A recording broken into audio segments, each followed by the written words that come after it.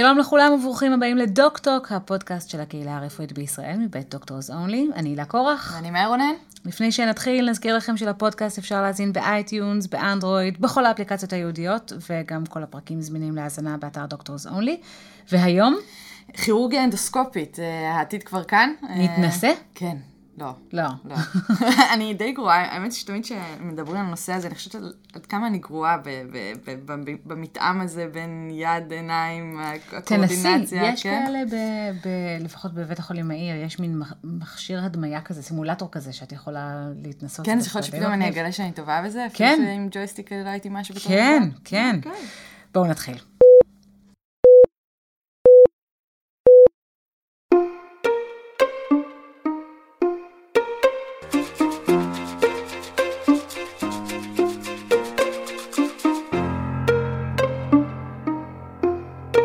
נגיד שלום לדוקטור אמיר סולד, שותף בכיר ומנהל רפואי באסיה מדיקל, ממייסדי החברה הישראלית לכירורגיה אנדוסקופית, וגם הנשיא הראשון. שלום. שלום.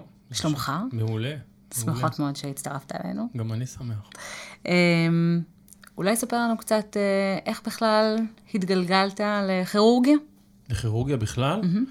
האמת שכשהייתי סטודנט לרפואה, חשבתי על דברים אחרים לגמרי, והאידיליה שלי הייתה להיות רופא משפחה, ואפילו סידרתי לעצמי אפשרות לנסוע לגור בכזה קיבוץ בעמק יזרעאל, ולעשות סטאז' בעפולה, ואחרי זה התחיל התמחות ברפואת משפחה.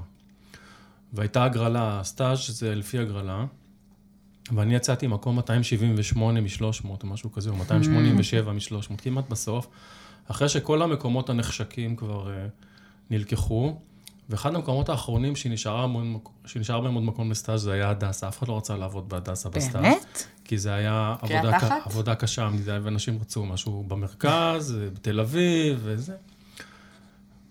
ואז... זה לא קורה היום, אגב. בהיותי, אני יודע, אבל זה היה מזמן. בהיותי ירושלמי, וקיבלתי סטאז' בהדסה, נשארתי בירושלים, והלכתי לסטאז' בהדסה. ובחודש השלישי לסטאז' הייתי במחלקה כירורגית בהדסה הר הצופים, ומישהו חכם שם נתן לי להיכנס לניתוח, ובאותו רגע שנכנסתי לניתוח הראשון, היה לי ברור לגמרי שזה מה שאני הולך לעשות. למה? כי זה מגניב. זה מגניב, כולם נגנבים מזה, אבל זה מגניב פעם ראשונה, פעם שנייה, ואז מתחילה הברירה הטבעית של אלה שחושבים שזה ממשיך להגניב אותם, מסיבות שבוודאי תכף תפרט, ואלה שאומרים, אוקיי, ראית ניתוח אחד, ראית את כולם. אז זה הבדל בין לראות ובין לעשות. לראות זה באמת לא מעניין, אבל לעשות את זה, זה משהו, אני חושב, מצד אחד מאוד מאוד קיצוני, ומצד שני מאוד מתגמל. כנראה שזה מדבר עם העובדה שכירורגים, בין אם ידעו בזה או בין אם לא, הם קצת ילדותיים, מקבלים gratification מיידי, ומאוד מאוד תחרותיים, ואוהבים לשחק. ומוכנים לשלם על זה מחיר באיכות חיים, שעות שינה, משפחה, כל הדברים השוליים האלה שאנחנו אכלנו אותה בהם. אז איך הייתה התמחות בכירורגיה השנים האלה? קשה מאוד, הייתי מתמחה גם במחלקה שהיו בה מעט מאוד מתמחים, אז עשיתי בערך 35 תורניות בחודש, סתם אני אומר, אבל הייתי, ממש גרתי בבית חולים, וחלק מההתמחות עשיתי את הרוב בהדסה הר הצופים, וחלק בהדסה עין כרם, ברוטציות. עבדתי מאוד קשה, הרווחתי מעט מאוד כסף, ותוך כדי זה גם פיתחתי משפחה, התחתנתי, והבת שלי נולדה כשהייתי עוד סטודנט אפילו. והשתדלתי כאילו, זה הלך ככה, לא ישנתי בבית חולים בתורנות, ואחרי זה לא ישנתי בבית, כי רציתי להיות חלק אז רעייתך פיתחה משפחה. לא, אני אומר, לא ישנתי בבית בשביל להיות חלק מהעניין של המשפחה. כן. וזה קשה, אבל זה אפשרי. זה היה מאוד קשה. וזה המשיך להיות קשה עוד הרבה שנים, וזה היום גם די קשה. ונכנסת לעולם הכירורגיה בתקופה מסעירה, שבה בעצם כל העולם הזה של כירורגיה אנדוסקופית התחיל להתפתח ולצפות. אבל זה סיפור עוד יותר מוצלח, כי מה שקרה זה שכשאני הייתי באמצע ההתמחות לא היה דבר כזה כירורגיה לפרוסקופית, ואני בלחץ שלי ארגנתי אפשרות לעשות חלק מההתמחות שלי בניו יורק. היה לי בוס מאוד פרמיסיבי ומאוד חכם, ברטי פרוינד, שאמר לי, יאללה, לך על זה. ונסעתי לניו יורק, והגעתי במקרה בשנה הראשונה שהתחילו לעשות ניתוחים לפרוסקופים במאונט סיני, ב-1990. ושם כל המתמחים לא רצו להיכנס לזה, כי הם חשבו שזה לסיסיס, כאילו, זה במקום לעשות חתך גדול ולהיות גבר ולעצור דם בגופך, אתה עושה חורים קטנים, והחולה לא רואים עליו שהוא עבר ניתוח בכלל, זה נראה לי ממש לא לאופי של כירורגים. ואני חשבתי שזה מדהים, הרגשתי כמו שזה כאילו קסם. והתנדבתי להיות המסכן הזה שנכנס לכל הניתוחים על הפרוסקופים שאף אחד לא רצה להיכנס אליהם. והמורה שלי שם קוראים לו ברי סולקי, הוא איש ממש נפלא, אני אוהב אותו. בהתחלה הוא נתן לי רק לעזור לו, המון זמן, כי הוא לא רצה תחרות, הוא רק התחיל לעשות את זה. זה היה ממש הניתוחים הראשונים שהוא עשה. ובאיזשהו שלב היה לו לא נעים, כאילו, אותו מתמחה מופיע לו כל ניתוח ומסדר לו את הכל ומחזיק לו את המצלמה ועוזר לו, והוא הרגיש לו נוח, ואחרי כמה זמן הוא אמר לי, אתה יודע, בעצם אתה לא נשאר פה, אתה נוסע חזרה לישראל וזה, אני אלמד אותך. איזה ניתוחים אלה היו? רק כיסא מרה, רק ניתוחי כריתת כיס מרה. לא עשו שום דבר חוץ מזה. ומה הייתה הסטטיסטיקה מבחינת לפרוסקופיה וההצלחה? מה זאת אומרת? איך זה הלך? מצוין. כן? כן? מההתחלה? בטח. לא היו חבלי לידה? אם עושים את זה לאט ובזהירות, כמו כל דבר, אז זוכרים שמי שמטפלים בו זה החולה ולא אתה, לא האגו שלך, אז אפשר לעשות כל ניתוח. לא, היום זה מובן מאליו, אתה מתאר מצב באמת שגם רופאים אז לא רצו להיכנס לניתוחים האלה, אני טועה מהצד של המטופלים, שמציעים להם פתאום משהו... אבל מה שקרה זה שהסיבה שכירורגיה לפרוסקופית כל כך התפתחה, בדומה לעוד כל מיני דברים, אבל במקרה הזה בצדק, זה שהיה לחץ נורא גדול של החולים. זאת אומרת, רופאים בארצות הברית, זה היה אסון. חלק מהם היו הולכים לקורס של סוף שבוע לעשות ניתוחים לפרוסקופים וחוזרים הביתה, והיו כבר 30 חולים שרשומים להם לניתוח כיס מרה לפרוסקופים, כי אנשים לא רצו שיפתחו להם את הבטן. כן. אז גם בגלל זה היו הרבה קטסטרופות בשלבים האלה. אנשים עשו את הניתוחים בלי שום הכשרה. כאילו, החברות שייצרו את הציוד הרפואי, מוציאים אותם לקורס של וויקנד, והם היו חוזרים ועושים ניתוח, וחלק מהם הצליחו וחלק לא, שזה לא בדיוק מוצלח. איך הידיים שלך הרגישו עם המעבר הזה? לי זה הרגיש טבעי לגמרי. כנראה שיש משהו בתכונות של ההתמצאות במרחב של המוח שלי, והקואורדינציית העין יד שמתאימים לזה במקרה, אבל זה הרגיש לי כאילו, מבחינת זה לא היה שום בעיה. למדתי את זה נורא מהר. כל אחד יכול להשתלט על זה? או שבאמת צריך את ה... כמו נהיגה במכונית. יש כאלה שלוקח להם הרבה זמן, ויש כאלה הם לוקח מעט זמן, ויש מועטים שלא יכולים בכלל. אבל כן, כל אחד. כל אחד שרוצה ומוכן להשקיע בזה זמן. ואז בשנת 90 דמיינת לאן התחום הזה התפתח, גם מבחינה טכנולוגית וכל ההמצאות המשוגעות שאנחנו יודעים להם כיום, כמעט 30 שנה אחר כך? לא דמיינתי את זה באופן קונקרטי, אבל היה לי ברור לגמרי שזה הולך להיות העולם של הכירורגיה, כאילו, וזה לצערי, בגלל שאני בן אדם אופטימי ורואה תמיד יותר מדי קדימה, הייתי בטוח שזה יקרה תוך שעתיים בערך, ושאף אחד לא יעשו יותר ניתוחים פתוחים, כי זה נראה לי הגיוני. ולצערי עד היום זה לא קורה, אבל לא מהסיבות הנכונות. תרחיב. עכשיו להרחיב? כן.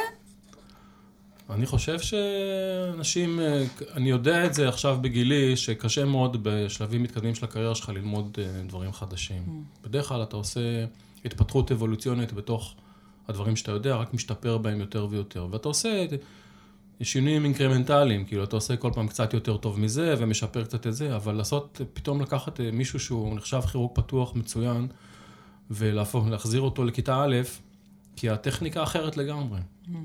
וחלק מהאנשים שהם כירורגים פתוחים טובים מאוד, הקואורדינציית העין שלהם לא מתאימה לניתוחים אנדוסקופיים, והם עושים את זה הרבה פחות טוב. והם צריכים פתאום לראות קלאמזי וליפול, וזה בפני אנשים שמכירים אותם בתור אנשים מצוינים, וזה קשה להם. ולכן, ומעוד סיבות שקשורות לאגו של אנשים בעמדות כוח ודברים כאלה, הרבה מאוד חולים לא נהנים מניתוחים אנדוסקופיים, שאני חושב שזה ממש לא בסדר. היום, לדעתי, שבא למישהו לכירורג חולה, נגיד, עם סרטן במעי הגס, והוא לא מציע לו את האפשרות לעבור ניתוח לפרוסקופי, הוא עושה, בעיניי הוא מפר את השבועה האתית שלו לחולה. אני ממש חושב שזה ברמה הכי בסיסית, לא בסדר ברמות שהם כאילו, אני לא יודע איך זה בכלל קורה. אז אתה לא יודע לעשות, אז תשלח למישהו שכן יודע, או שתיקח את עצמך ותבזבז שנה מהחיים שלך ותלמד. אז באמת ספר כמה מהירה הייתה ההתאמעות של הטכניקה הזאת בארץ.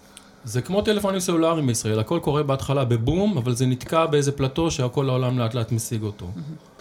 אז זה קרה מהר. והאמת היא שהיה לי מזל שהיה לי באמת מנהל מחלקה מאוד מרחיק ראות, והוא נתן לי מאוד בזהירות להתחיל לפתח ניתוחים חדשים, שלא היה ממי ללמוד אותם, אחרי שעשינו ניתוחי כיס-מרה. וגם ההטמעה של ניתוחי כיס-מרה במחלקה שעבדתי בה אז, הייתה מאוד מושכלת. זאת אומרת, בהתחלה עבדנו רק רופאים בכירים, ב-50 ניתוחים ראשונים, ורק אחר כך הם התחילו לעבוד לאט לאט ולמדו, ובאמת היה מעט מאוד קטסטרופות מזה, כמעט אפס. לא היה. ואחר כך עשינו ניתוחים יותר מורכבים, שבהתחלה נכנסנו להם, ניסינו לחשוב איך לעשות אותם וזה, ואחר כך לאט לאט עשינו אותם. וככה בעצם עשינו שם, למרות שזו הייתה מחלקה יחסית קטנה, הרבה מאוד מהניתוחים הלפרוסקופיים שנעשו פעם ראשונה בארץ, נעשו שם. עשינו ניתוח מעי גס שם ב-93, אני חושב, לפני 24 שנים. ובהתחלה כשעשינו את זה, כולם אמרו לנו שאנחנו מטורפים, ושאנחנו מסכנים את החולים וזה, אבל זה לא היה נכון, כי ראינו שהחולים ממש מצוינים, כאילו, והתוצאות שלנו הן מצוינות, אז לא האמינו לנו שהתוצאות האלה, חשבו שאנחנו משקרים. הצגתי ב-96 או 7 בכנס בהמבורג, את ניתוחים לפרוסקופיים של מעי גס, הפרופסורים הגרמנים שם כמעט הרגו אותי. You can't do this, it's dangerous. אמרתי להם, מה dangerous? תראו את התוצאות, הכל מצוין. מתי בכלל בפעם האחרונה ניתחת שלא בלפרוסקופיה? אני תמיד מנתח מדי פעם ניתוחים פתוחים, כי קודם כל, כי יש ניתוחים שאי אפשר לעשות בלפרוסקופיה. ובדיפות, לפעמים אתה פותח כשיש איזו בעיה, זה קורה לי אולי פעמיים בשנה. מעט מאוד, ואני מנתח יותר מ-400 ניתוחים בשנה. עד היום. תספר לנו על ניתוח שאתה זוכר במיוחד. האמת היא שאני נוטה לשכוח הכל, גם את הדברים הטובים וגם את הדברים הרעים, כי זה הכל נכנס לאיזה רצף ענקי, שאני חושב שעד היום ניתחתי יותר מ-14,000 חולים כבר. וואו. אבל בעיניי הכי מתגמל זה אנשים שמישהו אומר להם שאי אפשר בשום אופן לעשות את זה במינימל אינבייזיב, ואני עושה את זה במינימל אינבייזיב, ולמחרת הם קמים והולכים הביתה. זה כאילו, שזה, נגיד היה לי, בחודשים האחרונים היה איזה בחור שהיה לו גידול רטרו-פריטונאלי בעצם בין האבי העורקים, הוושט והשרפת השמאלית, שכולם אמרו לו שהוא נסע לניו יורק, ואמרו שצריך לפתוח לו גם את החזה וגם את הבטן, וכאילו היה בחור כזה, בחור מאוד אינטרנט סאבי כזה, שהסתובב בכל העולם לחפש, ובסוף הוא בא אליי, ואמרתי לו, תקשיב, אני כמעט בטוח שאני יכול להוציא את זה, אני לא יכול להתחייב בפניך, אבל אני כמעט בטוח שאני יכול. ומשום מה, למרות כל המומחים בינו היו, ובישראל הוא החליט ללכת אליי, אולי בגלל שהייתי כנה איתו, ואמרתי לו, דיברתי איתו בגובה העיניים, ועשינו 1.5 שעה ניתוח, ולמחרת הוא הלך הביתה. הוא היה נורא מבסוט. אז זה דבר שאני זוכר, כי זה... לא יאמן. מה הטכנולוגיה שהכי מלהיבה אותך כרגע, הכי עדכנית שאתה יכול לספר למאזינים שלנו לגביה בתחום? טוב, אני חושב שהטכנולוגיה היא כבר השלב הבא של כירורגיה. אני מסתובב עכשיו בעולם כבר כמה שנים עם הרצאה שקוראים לה באנגלית The Death of Surgery. אני חושב שכירורגיה הולכת לעבור טרנספורמציה מטורפת בשנים הקרובות, ואני חושב שמי שלא יערך לזה הולך לאכול אותה ממש חזק. אני חושב שבכירורגיה כללית אנחנו מאמצים טכנולוגיות הרבה יותר לאט ממקצועות אחרים. נגיד האורולוגים עושים, גם משתמשים בהדמיה וגם ברכיתרפיה וגם ברובוטיקה וגם באורתופדים בנביגיישן, הגניקולוגים עושים אולטרסאונד וזה, כירורגים רק סכין במזלג. ורובוט שנכנס לכירורגיה, שאני יכול לדבר גם על זה לחוד, בעצם הוא לא עושה, אין שום סיבה להכניס אותו לכירורגיה כללית, זה כאילו, זה גימיק. אני חושב שמה שהולך לקרות זה... למה זה גימיק? סליחה שאני קוטעת. בגלל שזה אין לזה שום תועלת לחולה, זה סתם יקר. אומרים מדויק יותר, אומרים... הוא מדויק יותר, אבל בכל זאת אין לזה שום תועלת לחולה, כי כירורגיה כללית זה מקצוע שיש בו הרבה שוליים. כן. וסנטימטר פה, סנטימטר שם, לא משנה כלום. התוצאות ארוכות הטווח, ויש מיליוני מאמרים שיוצאים על זה כל הזמן. שניתוחים רובוטיים לא משפרים בשום דבר את האוטקאם של החולים, ועולים בין $2,000 ל$6,000 יותר לכל ניתוח, ומעריכים את משך האשפוז, ויש אפילו מקומות שאומרים שיש יותר סיבוכים בניתוחים. וזה אפילו לא מקטין את הסיבה לעבור לניתוח פתוח. כשמתחילים להסתכל עכשיו על סדרות גדולות. אבל זה נשמע טוב, וזה מוכר מצוין. גם קוראים לזה דה וינצ'י, איך אתה יכול להתווכח עם כזה דבר? זאת אומרת, אם היו קוראים לזה, נגיד, הכל מיתוג. נגיד. אז מה שקורה עכשיו, אני חושב, זה שהאנדוסקופ הגמיש, מה שהגסטרואנטרולוגים משתמשים בו, הופך להיות כלי כירורגי. הוא תמיד בעצם היה במידה מסוימת כלי כירורגי, ובישראל, כמו בחלק מהמדינות באירופה, הגסטרואנטרולוגים השתלטו עליו לגמרי, והכירורגים נטשו אותו. אבל היום, לדעתי, בגלל גילוי מוקדם של גידולים מערכת העיכול, רוב הגידולים האלה לאט לאט יתחילו לצאת באנדוסקופיה ולא בכירורגיה בכלל. ולגבי עברים כמו כבד או שד או עברים סולידיים, מתפתחות יותר ויותר טכנולוגיות של אבליישן, שבמקום להוציא את הגידול, אתה פשוט הורג אותו במקום, איפה שהוא נמצא, וגם זה הולך לייתר הרבה מאוד ניתוחים, שחלקם נורא מורכבים. בכבד, למשל, אני חושב שאפשר להתחיל להחליף כבר חלק מהניתוחים באבליישן, שחלק מזה הוא בעזרת מחט, וחלק מזה אפילו בכלל בניתוחים בלתי פולשניים לחלוטין, נגיד על ידי פוקוס אולטרסאונד או כאלה דברים. האבולוציה של תהליכים כאלה, של פרוצדורות כאלה, היא זריזה יותר מנגיד, תרופות חדשות או משהו כזה? תרופות חדשות זה אבולוציה מאוד מאוד איטית. זה מה שאני אומרת, זה מהיר יותר, כי פשוט מנסים, ואם זה מצליח, אז זה מצליח. כן, אבל זה, פה למשל האופטימיות שלי באה לידי ביטוי, אני תמיד חושב כמו שאת חושבת, אבל זה לא נכון, כי יש תהליכים סוציולוגיים ותרבותיים של הקהילה הרפואית שמתנגדת לזה, וכלכליים, נגיד, יש תחומים שהם מפרי טריטוריה, כאילו, זאת אומרת, נגיד, אם אני רוצה היום, באנגליה, אם מישהו רוצה, נגיד, באמצע ניתוח לעשות הדמיה, הוא לא יכול לעשות את זה בעצמו, הוא צריך לקרוא למומחה להדמיה. אם מישהו רוצה לעשות אולטרסאונד מהלך ניתוח, הוא צריך לקרוא למומחה לאולטרסאונד, הוא לא יכול לעשות את זה, עכשיו ללמוד לעשות אולטרסאונד זה כלום, זה לא מזיק לחולה, זה לא קרינה, זה לא שום דבר. והם מתחילים היום להיות אולטרסאונדים, בשנה האחרונה יצאו 3 חברות גדולות עם אולטרסאונד בגודל של טלפון סלולרי, אז אני לא צריך אף אחד, זה מפסיק להיות רהיט. אני לא צריך ללכת לאיזשהו מקום בשביל לעשות את זה, אני חושב את זה בכיס שלי. אז כשזה מתחיל לשבור את החומות בין מקצועות שונים, זה מאוד קשה, זה תהליכים שהם מאוד מסובכים, כי זה תהליכים של ארגונים גדולים שהם לא יודעים להתגבר על החומות האלה, ולהפך, לחלק מהם זה מאוד נוח שהחומות האלה קיימות.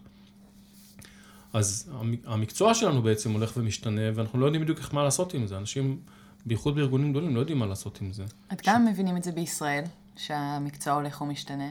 איפה אנחנו עומדים ביחס לעולם? לא מבינים את זה בשום מקום. אוקיי. או כן מבינים את זה, אבל זה תמיד, זה grassroot כזה, זה תמיד מתחיל מלמטה, עד שיש מישהו שיש לו מספיק אומץ, להגיד, אוקיי, אין יותר מחלקה לכירורגיה, יש מחלקה למחלות של מערכת העיכול, וכל מי שעובד בה קשור למחלקה, או שגם אם הוא עושה invasive radiology, כאילו רדיולוגיה פולשנית, גם אם הוא עושה אנדוסקופיות וגם הוא מנתח, וכולם מתמחים באותו מקום ולומדים את כל הטכניקות, ומתאימים את הטכניקות לחולה ולא את החולה לטכניקה. ספר לנו קצת על אסיה מדיקל. אסיה מדיקל זה גוף פרטי, הקמנו אותו לפני 14 שנים כבר, אני חושב. במחשבה שאחד מהבעיות הקשות של רפואה פרטית בישראל, זה שכל אחד שם הוא זאב בודד ועובד לבד, וגם אחת הטענות הקשות של הרפואה הציבורית נגד רפואה פרטית, זה מין דבר כזה שאתה עושה אותו בחושך אחרי הצהריים, בלי שאף אחד מסתכל. ואין סיבה שזה יהיה ככה. ורצינו ליצור מערכת שיוצרת קבוצה, שיש בה גם בקרת עמיתים, שאתה מסתכל, גם אתה יכול להתייעץ וגם אתה יודע שמסתכלים עליך, וגם יש לה איזשהו כוח אדמיניסטרטיבי, אתה יכול לתת שירותים הרבה יותר טובים, כי יש מישהו שעושה גבייה, ויש מישהו שעושה שיווק, ויש מישהו שמדבר עם חברות הביטוח ועם הגורמים המשלמים, שהוא מועסק שלך, ואתה לא צריך להתעסק עם זה, רופאים שמתעסקים בשוק הפרטי, יושבים כל יום שבת או בלילה עם ערימות של ניירות, ועושים בילינג ורבים עם חברות ביטוח. תואר בראיית חשבון לצד הרפואה. כן, בדיוק. אז אני חושב אז רצינו להקים כזה דבר, ורצינו שיהיה בסטנדרט מאוד גבוה. ואחד מהשותפים שלנו לצערי נפטר, איש שמאוד אהבתי, רמי צ'רניאק. אבל גדלנו, ובכוונה החלטנו לגדול לאט, בשביל לא לעשות טעויות בהיקפים גדולים, ובשביל ללמוד כל הדרך. וגדלנו באמת לאט, אבל היום אנחנו כבר כמעט 50 רופאים. וכמה ניתוחים בשנה, למשל, במסגרת הפרקטיקה? שנה שעברה 3,200. הרבה. הרבה. וזו רפואה לבעלי אמצעים בלבד? לא. בישראל, ל-30 ומשהו % מהאוכלוסייה יש ביטוח פרטי, חלק גדול מהם דרך מקומות עבודה, זה גם אחרון העובדים באל על, ובתעשייה האווירית, ובבזק, ובהסתדרות המורים, וזה יש להם ביטוחים פרטיים, עובדי עיריות, יש להם ביטוחים פרטיים, ול-80% יש ביטוח משלים, שגם הם יכולים להגיע אלינו עם תוספת השלום שהיא לא גרושים, אבל גם לא, כאילו, לא, יותר זול מלעשות טיפול שיניים, בקיצור, שמשלמים עליו מהכיס. אז התשובה היא לא, וגם חלק מהחולים שלנו מגיעים לא מישראל, כאילו יש לנו תיירות מרפא שמגיעה אלינו. כאב לך לעזוב את הרפואה הציבורית לגמרי? לא להיות חלק מזה יותר אחרי כל כך הרבה שנים? כן, כאב לי במידה מסוימת, אבל המחיר ששילמתי האישי לעבוד במערכת הזאת היה לי קשה מדי, ולא רציתי להמשיך. איזה מחיר זה היה? אני טיפוס שאומר את מה שעל ליבו באופן מאוד גלוי, אני פוליטיקאי חלש מאוד. אני מעורר הרבה פעמים התנגדות בתוך מערכות גדולות. לא אהבתי מה שראיתי מסביבי. פרט. לא אפרט. חבל. אני לא אפרט. אבל זו מערכת כבדה, ויש גם משהו שהרגשתי אותו באופן אישי, שאני מרגיש אותו באופן אישי בכלל, זה שיש איזה, כאילו החברה בישראל נותנת סתירה לרופאים כל הזמן על בסיס קבוע, שזה מתבטא בעיקר במדיניות של הממשלה, אבל כאילו המדינה הזאת החליטה שהרפואה הציבורית זה משהו שמדברים אותו, אבל עושים ההפך. כאילו כל פוליטיקאי אומר שהכי חשוב לו, והכי חשוב לו, והכי חשוב לו, ואפילו ראשי האיגודים שלנו אומרים שחשוב להם וחשוב להם וחשוב, אבל בפועל הם נוטשים אותה לחלוטין. ומי שעומד בפרץ זה רופאים שמוכנים לעבוד בתנאים בלתי אפשריים לחלוטין, והם עושים את זה באמת מתוך אמונה, ואז גם יורקים עליהם וצועקים עליהם שכל מה שמעניין אותם זה כסף. אז, ואני חושב רפואה כמו חינוך, כמו ביטחון, כמו... זה צריך להיות משהו שהוא מין משאב לאומי שמנוהל בצורה חכמה, ולא בכיבוי שרפות ובהצהרות מתלהמות של פוליטיקאים. ורפואה פרטית זה גם משאב לאומי, כי אני חושב שבדיוק כמו נגיד, צועקים בעיתונות על זה שעכשיו גופים פרטיים נכנסים לרפואה פרטית וגורפים כסף ציבורי. אז זה דמגוגי לחלוטין, זה בדיוק כמו להגיד שהקבלנים שבונים את כביש 6 גורפים כסף ציבורי, ושחברת אל על גורפת כסף ציבורי, ושהקבלנים שמייצרים נשק לתעשייה האווירית גורפים כסף ציבורי. כסף ציבורי צריך לצאת למקומות שמספקים את השירותים ביעילות. חלקם שייכים למדינה וחלקם פרטיים. אתה יכול, אם יש למדינה יש המון כוח, יכולה לכפות עליהם מחירים ותנאים, שתשתמש בכוח הזה. אבל בישראל זה הכל, כאילו מדברים על, זה הכל רגולציה, אין שום אכיפה. למה? למה לפי דעתך זה קורה? אם זה באמת כל כך פשוט. למה זה קורה? יש לי איזו תיאוריה שגופים גדולים, יש להם אופי. יש חברות מייצרות לעצמם איזשהו אופי, זה מין אופי ארגוני כזה. כן. מדינת ישראל הוקמה על ידי פולנים ופולניות קומוניסטים, כאלה, כמו אמא פולניה מעצבנת כזאת, והאופי שלה נשאר עד היום כזה, שזונחת את הילדים שלה שהם מעצבנים אותה, ושכל הזמן היא חמוצה כזאת, ומתלוננת. אתה הסתבכת פה עם אמהות פולניות הרבה ממה שהסתבכת פה עם המדינה. אני יודע, אני מקווה שאמא שלי לא תשמע את זה. תמיד לאמא שלי שאני מספר בדיחה על פולנים, היא אומרת לי, זה לא מצחיק. מה מצחיק בזה? אבל אתה לא חושב שאם התהליך הזה יימשך לצורך העניין, ורופאים מצוינים ילכו יותר לכיוון הרפואה הפרטית, אז הרפואה הציבורית תתייבש לאיתה? מה זה תתייבש? אם מחר בבוקר מדינת ישראל תגיד, אוקיי, יש לנו תור ענק לניתוחי החלפת ירך, בסדר?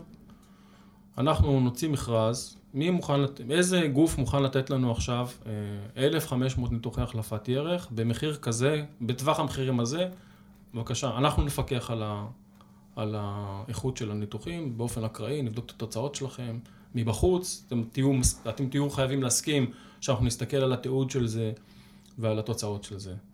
את חושבת שלא יקפצו על זה 500 גופים שמוכנים לעשות את זה, גם ציבוריים וגם פרטיים? יקפצו. ומה יקרה? למי זה רע? אני אגיד לך מה, כי שוב, גם רפואה ציבורית זה מעבר לתורים לניתוחים, זה ללמד סטודנטים, זה ללמד את המתמחים. אנחנו מוכנים ללמד, הגופים הציבוריים לא מסכימים שנלמד. אני אשמח מאוד אם יהיו לי מתמחים, אבל את צריכה לראות איזה צעקה, כשעשו את הניסוי לחתום על הסכם שיתוף פעולה אקדמי עם אוניברסיטת תל אביב, קפצו עליהם מאחורי הקלעים כל ראשי, לאוניברסיטת תל אביב, ולחצו עליהם לא להסכים. כשעשו את הניסוי לחתום על הסכם שיתוף פעולה אקדמי עם האוניברסיטה העברית בירושלים, ההסכם כמעט נחתם עד שמישהו שם שם עליו פקק. לא רוצים תחרות. כי ככה המערכת אבל איבדה לצורך העניין מומחה בסדר גודל שלך, בתחום הזה. אבל מה איבדה? אני מנתח מלא אנשים כל הזמן. לא, אנשים לא יכולים ללמוד ממך לצורך העניין. אני אשמח ללמד, שיבואו. יפה. אתה מלמד? להתווכח על זה. כן, לא. תספר לנו כן על מי שאתה כן מלמד, כי כן מגיעים אליך. מגיעים אליי באופן לא רשמי הרבה רופאים ישראלים שמבלים אצלי תקופות שונות, חלק באים לראות כמה ניתוחים וחלק מבלים איתי חודשים, אבל הם לא מקבלים תעודת הסמכה משום גוף ישראלי חשוב, והם גם לא צריכים. הם לומדים לנתח או הם לומדים לעשות משהו, והם אחרי זה הם חוזרים לבית חולים שלהם, והם עושים את זה, וזה בסדר גמור. ובאופן קבוע יש לי מתמחים, יש לי משתלמים fellows מחוץ לישראל. יש לי פלסטינים כמעט תמיד, על בסיס קבוע. איך נוצר הקשר? דרך עמותת רופאים לזכויות אדם. הראשון. ואחרי זה הם מביאים אחד את השני. ואין להם בעיה להיכנס אליך? להגיע לתל אביב או לאיפה הם מקבלים אישור. עובדי בריאות בדרך כלל יותר קל להם להסתובב. זה קשה להם, זה אנשים שמשלמים על זה מחיר מאוד כבד מבחינת... כאילו הם קמים כמו עובדי בניין, הם קמים ב-4 בבוקר בשביל להגיע אל חדר ניתוח ב-7. אבל יש לדעתי שני הכירורגים הכי טובים היום, אחד בשכם ואחד אחד בירושלים, זה אנשים שלמדו אצלי. ואתה, מבחינתך אישית, אתה מרגיש בזה ערך רוחני? אינסופי. כן. לא רוחני, אני חושב שסך הכל אם יש... הסכסוך הזה הוא בין האידיוטי. אם היו נותנים לאנשים הפשוטים לפתור אותו, הם היו פותרים אותו ב5 דקות. זה סכסוך שמנצלים אותו פוליטיקאים, כל אחד לצרכים שלו, ומקצינים אותו בכוונה כי זה טוב להם. אז אם כמה שיותר, ובישראל אנחנו בכלל מבודדים אותנו לחלוטין מהאוכלוסייה הזאת, בגלל שרובם שם אנשים בדיוק כמונו. ככל שיווצרו יותר קשרים על בסיס אישי, יש יותר סיכוי שזה ייפטר מתישהו. אתה נתקל בדיבור פוליטי בחדרי ניתוח, בבתי חולים בכלל? בדיבור פוליטי? כן, יש נגיד עניין סביב מתמחים שהם מגיעים אליך משכם או מטולקרים או בהתחלה כן, כאילו כי זה מוזר, זה קוריוזי כזה, אבל אחר כך הם מכירים אותם ורואים שהם אחלה בני אדם ושהם עובדים קשה ואנשים אוהבים אותם, כאילו, ושהם רופאים טובים ושהכוונה שלהם טובה, זה נגמר הסיפור. ספר לנו על סיפור ההקמה שלך של מרפאת העובדים הזרים. הייתי אז באיכילוב, זה היה מזמן, לא זוכר כבר מתי, זה בטח 15 שנה, אם לא יותר. ואז היה בדיוק ההתחלה שהתחילו להגיע כמויות גדולות של עובדים זרים לישראל. והגיע לחדר מיון בחור ניגרי, עובד זר ניגרי, שהיה לו אבצס בישבן, היה לו אבצס פריאנלי, אבל בגלל שהוא פחד שיסגירו אותו לשלטונות ההגירה, הוא לא בא לבית חולים עד שהוא הרגיש ממש לא טוב. כשהוא הרגיש ממש לא טוב, הוא היה בעצם חצי מת, היה לו, קוראים לזה פורניה גנגרן, היה לו נמק של כל האגן והרגליים. מתחנו אותו איזה 15 פעם, ובסוף הוא מת. וחשבתי שזה לא סביר שבמדינה שיש בה לפחות על הנייר רפואה ברמה מאוד גבוהה, שבן אדם ימות רק שהוא פחד לבוא לבית חולים. ואז התחלתי להסתובב ולחפש מי יכול, אני לא יודע להפיק, אני רק יזם. אז חיפשתי איזה גוף שיכול לקחת תיק כזה ולגלגל אותו. ומי שעזר לי מאוד הייתה כרמל שלו, שהייתה אז, לא זוכר מה התפקיד שלה, היא עבדה במכון גרטלר, עורך דין, שאני מכיר אותה המון שנים. ופנינו לכמה גופים ולא רצו, ובסוף היא פנתה לעמותת רופאים לזכויות אדם, והם איכשהו הסכימו לקבל את זה. ואז עמותת רופאים לזכויות אדם הייתה גוף נורא שמאלני, שהתעסק רק בפלסטינים ובזכויות הפלסטינים. משהו בלבל של מצפן כזה, של פעם. והם הסכימו לקחת את זה, וזה גם עשה מאוד טוב, הקמנו מרפאה, זה קם אחרי 2 בערך, מאז שהתחלנו לדבר על זה. מרפאת מתנדבים לעובדים זרים, וזה גם לקח את הארגון למקום הרבה יותר אוניברסלי, שמתעסק בזכויות לבריאות, לא משנה של מי. עמותת רופאים לזכויות אדם מתעסקת הרבה מאוד בזכויות לבריאות של ישראלים, שלא יכולים לממש את הזכות שלהם לבריאות. של אסירים, גם של פלסטינים. אתה עדיין מטפל בעובדים זרים? כן. כן. אני מנתח בהתנדבות.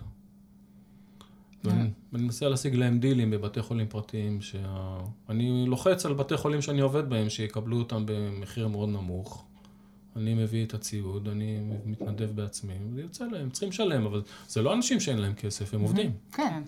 לא, אבל אנחנו שומעים גם על, נגיד, המצוקה הכלכלית של המרפאה לבריאות הנפש לעובדים זרים, ובאופן זה כללי... הרבה יותר קשה שם. הבעיה היא לא עם בן אדם שיש לו משהו מבודד שאפשר לפתור אותו, נגיד כמו שהוא צריך ניתוח. הבעיה, מה קורה אם מישהי באה ויש לה סרטן שד, שצריכה גם ניתוח וגם טיפולים וגם אונקולוגיה וגם זה, כאילו אין לזה שום פתרון. וזה בעיניי ממש נורא. כאילו... אפשר לפתור את זה בדקה, זה גם כן קטע של פוליטי, כי זה נחשב נורא לא איני להסכים את זה, אבל אם היינו נותנים לכל האנשים האלה, מעמידים אותם באיזשהו מבחן, ונותנים לחלק הגדול מהם משהו שהוא אקוויוולנט לגרין קארד, והם היו משלמים מיסים, והם קולים שירותים, הם ממילא פה, אי אפשר להתעלם מזה, אנחנו עושים את עצמנו שהם לא פה, ואנחנו לא נותנים להם לעבוד, אז לאן הם ילכו אם הם לא יכולים לעבוד, הם חיים פה ממילא?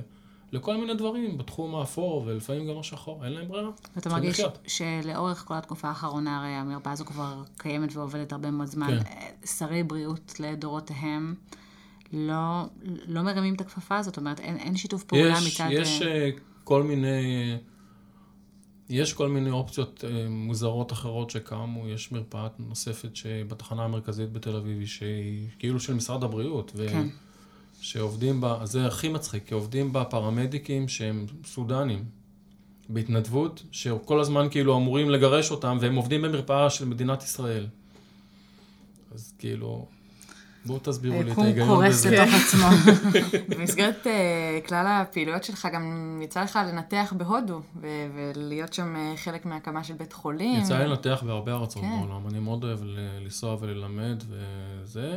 עד כמה זה שונה? עד כמה היית בהלם בפעם הראשונה שניתחת בבית חולים במדינה מתפתחת?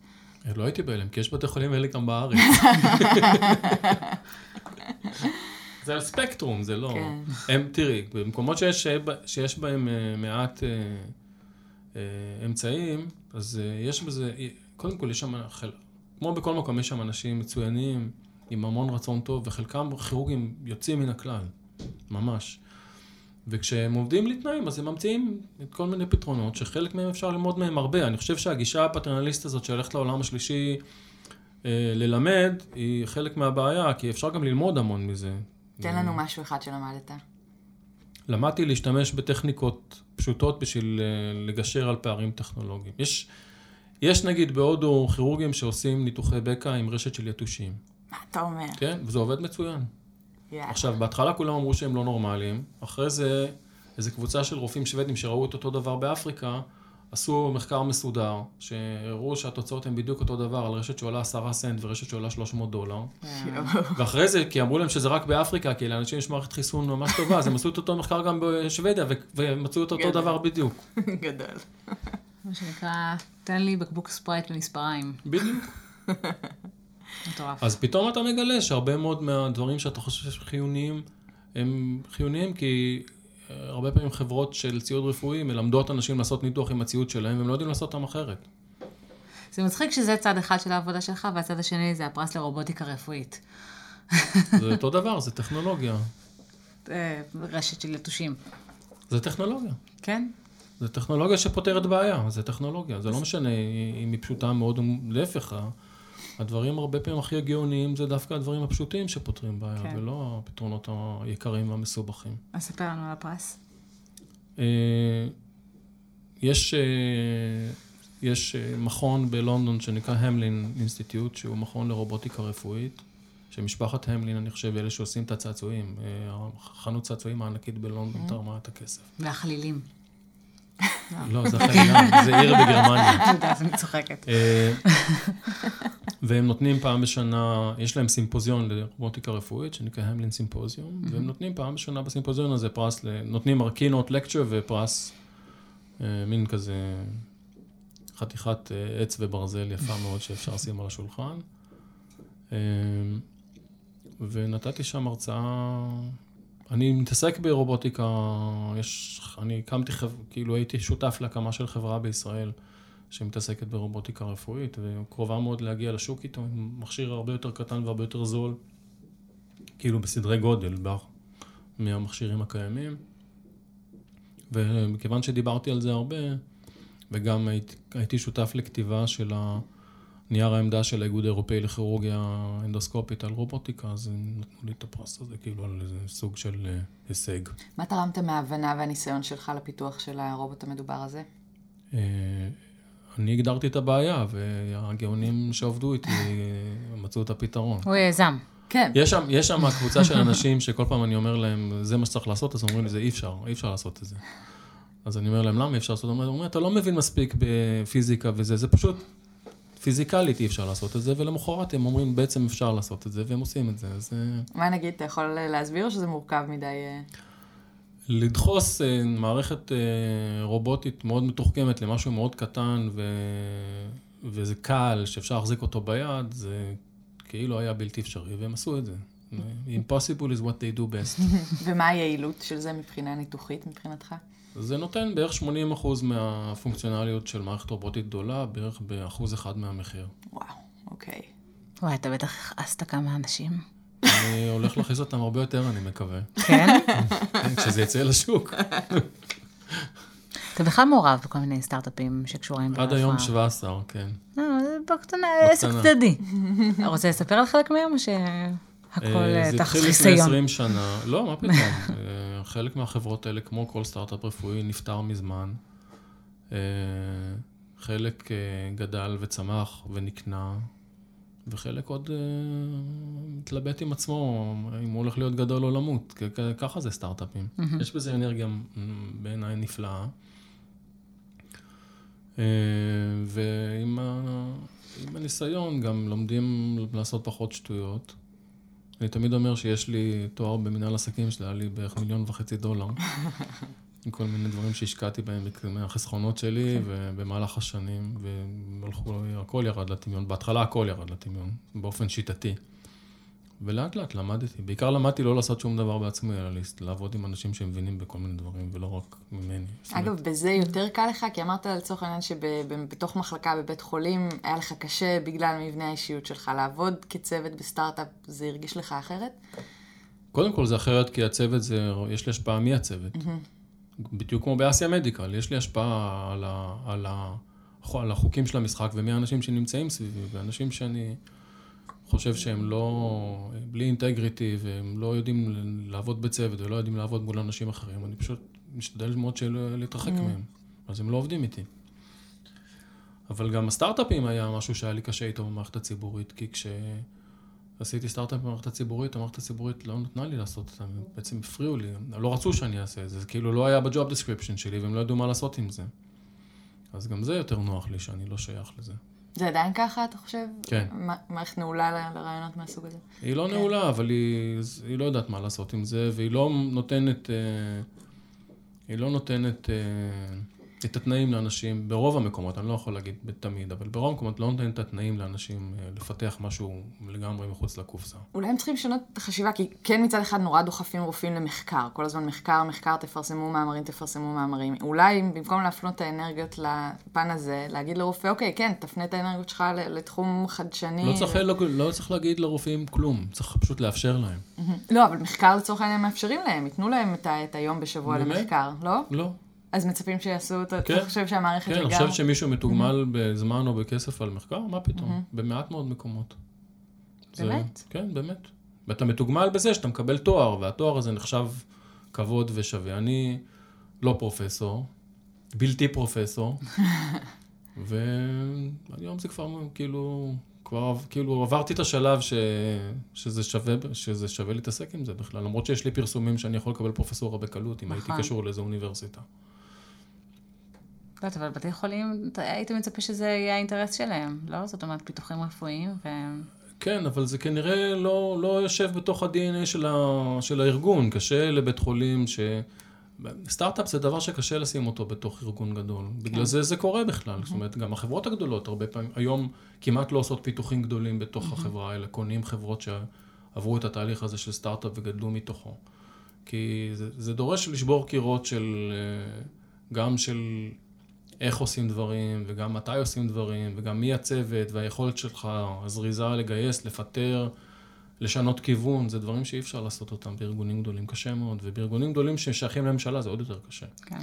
יש לנו שאלה מהגולשים שלנו, אנחנו מאפשרים לגולשים באתר דוקטור זון לשאול שאלות את המרואיינים לקראת כל שיחה. אז דוקטור ארי קרן יער שואל את השאלה הבאה, האם באנדוסקופיה, בעיקר כפי שהיא מגולמת במסלולי הכשרה, אין סכנה לכירורגיה דחופה, לפתיחת בטן חוקרת, השתלות ופרוצדורות רבות אחרות שמצריכות מיומנות שנשענת על ניסיון ורצף של שנים? אז אני חושב שבאופן מפתיע, המיומנות של כירורגיה אנדוסקופית, זה כמו להגיד לנהג מרוצים אם הוא יכול לנהוג באוטו שלו בבית. כאילו, הרמת הקושי מבחינת התפיסה המרחבית של בן אדם שעושה כירורגיה אנדוסקופית היא הרבה יותר גבוהה מאשר מישהו שעושה ניתוח פתוח עם הידיים. אז זה דבר שבדרך כלל קל לגשר עליו. וכל מתמחה בסופו של דבר, במהלך ההתמחות שלו, מתנסה בניתוחים שבאמת אי אפשר לעשות אותם באנדוסקופיה, בעיקר בטראומה. ומי שמתנסה בטראומה יודע איך לפתוח את הבטן או את החזה, יודע איך להגיע לעברים הפנימיים, ואת האנטומיה שלהם הוא מכיר. אז ברוב המקרים הוא לא חושב שזה מסכן שום דבר. לאיזה מוזיקה אתה מקשיב כשאתה מנתח? זה מגוון מאוד, זה יכול להיות תלוי במצב רוח שלי, וגם אם המערכת עובדת או לא. אבל זה עובר בין ג'אז, מוזיקת עולם, אני שומע הרבה מוזיקה הודית מכל השנים שלי בהודו, יש לי אוסף של בוליווד, שכל הזמן האחיות אומרות לי שאני אשים להם משהו פחות national geographic, והרבה קלאסיקות של רוק, וקצת מוזיקה קלאסית. מוזיקה קלאסית מרדימה אותי בחנון, תוך פעם הייתי שם והפסקתי. תגיד, אפילו יחסית לכירורג, שכירורגים הרי ידועים כאנשים שאין להם זמן בכלל, ומעט שעות שינה, איך משתלבת משפחה בין כל שלל העיסוקים שלך, והנסיעות והסטארט-אפים? טוב, היום משפחה אצלי זה כבר... כן, אבל גם לסבא יש תפקיד, סליחה. כן, כמו הנכדים שלי בברלין. אני סבא סקייפ. אוקיי. ואני נוסע לשם הרבה, והם באים לפה, אבל אני רואה אותם פעם בחודש, חודש וחצי. אז אתה לא מוציא מהגן? לא, לצערי, באמת לצערי. אבל זה קשה מאוד, אבל אני חושב שזה חשוב כמה דברים בעניין הזה. זה נורא נורא תלוי איך המשפחה מקבלת את זה. זאת אומרת, איך המשפחה גדלה. אם זה נחשב מין עונש כזה, אבא אף פעם לא נמצא פה וזה, אז זה בעיה. אבל אם זה נחשב אבא מציל חיים וכשהוא פה הוא פה, אז זה צריך להיות בסדר. אני חושב שזה צריך להיות בסדר. אז זה... השעות זה לא העניין, כי יש לדעתי אנשים שעובדים בסטארט-אפים וזה שנוסעים 3 פעמים בשבוע לכל מיני מקומות בעולם וגם אותם לא רואים, אבל מה שיש פה שהוא קשה זה הג'וקר הזה שתמיד אם יש משהו דחוף אז אתה עוזב הכל. בדברים אחרים, בבנקאות, בכספים, בעורכי דין, בזה, אין כזה דבר. אין משבר שאתה אומר אוקיי, זה לא יכול לחכות עד יום ראשון. ברפואה יש לילדה שלך יום הולדת בגן, ויש ניתוח, אז אתה הולך לניתוח, למרות שיש לילדה שלך יום הולדת בגן. שזה בעיה, אבל... למה לדעתך עדיין יש פחות נשים בכירורגיה? הרבה פחות. קודם כל יש הרבה, זה כבר כמעט לא נכון. זאת אומרת, ברמה שלי מתמחים בישראל, זה כמעט חצי-חצי. לא יודעת, אני זוכרת, הייתה כתבה מאוד מאוד גדולה לפני חודשיים, נדמה לי במוסף לשבת, הם הביאו נתונים אחרים, שממש במתמחים? במתמחים, כן, שיש 2-3 מתמחות, אבל... מה פתאום? יש המון. אוקיי. כי אין כמעט שום מחלקה בארץ שאין בה כמה מתמחות בכירורגיה. אני חושב שאין אף מחלקה בארץ. אני חושב שהיום זה עומד בכירורגיה על משהו כמו 30% אולי, או משהו כזה. כי עדיין יש את התפקיד, התפיסה הזאת המסורתית שאישה יותר צריכה להיות קרובה לילדים שלה, והתפיסה הזאת היא לא רק מסורתית מבחינת זה נכפה על נשים, גם נשים הרבה פעמים רוצות בדבר הזה, זאת אומרת יש להם יותר, חשוב להם יותר, זה מעצבן, אבל זה חשוב להם יותר להיות קרוב לילדים כשהם קטנים, והמחיר שהן משלמות על זה, ולעשות קריירה בכירורגיה בזה זה קשה. זה אפשרי, אבל זה קשה. ועובדה שרוב הנשים שנמצאות בכירורגיה, שמסיימות התמחות, הן הולכות לתת התמחויות שהן באמת פחות demanding. שד, כאלה דברים שמאפשרים כירורגיה יותר, חיים יותר אלקטיביים, כאילו יותר מתוכננים. כן. אני לא יודע אם זה ישתנה, אני לא בטוח שזה צריך להשתנות. כאילו, נשים וגברים שונים. זה בסדר גמור. כל זמן שהמערכת לא מפלה אותם בגלל זה, זה בסדר גמור. אולי שאלה לסיכום, אנדוסקופיה בעוד 10 שנים. אנדוסקופיה בעוד 10 שנים הולך להיות הרבה מאוד מזה לעבור לאנדוסקופיה גמישה. הולך להיות מערכות ראייה שכבר מתחילות להיות מדהימות, שמאפשרות לראות לעומק של רקמה, לראות מה יש מאחורי איבר, ורובוטיקה שהולכת להיכנס. היום הרובוטים שיש זה בעצם לא רובוט באמת, זה כמו שמכונית היא רובוט. כן. זאת אומרת, זו מערכת אלקטרומכנית שעושה מה שאתה אומר לה.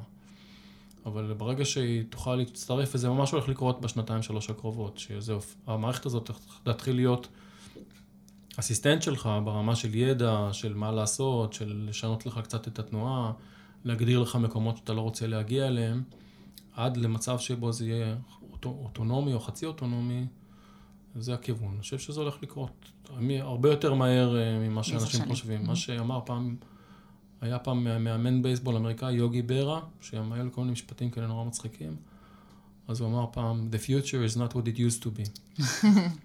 אז זה מאוד נכון היום, כי דברים מתפתחים נורא נורא מהר. יש איזה ניתוח היום שאומרים שאין שום סיכוי שהוא יעבור באמת ללפרוסקופיה, ואתה אומר...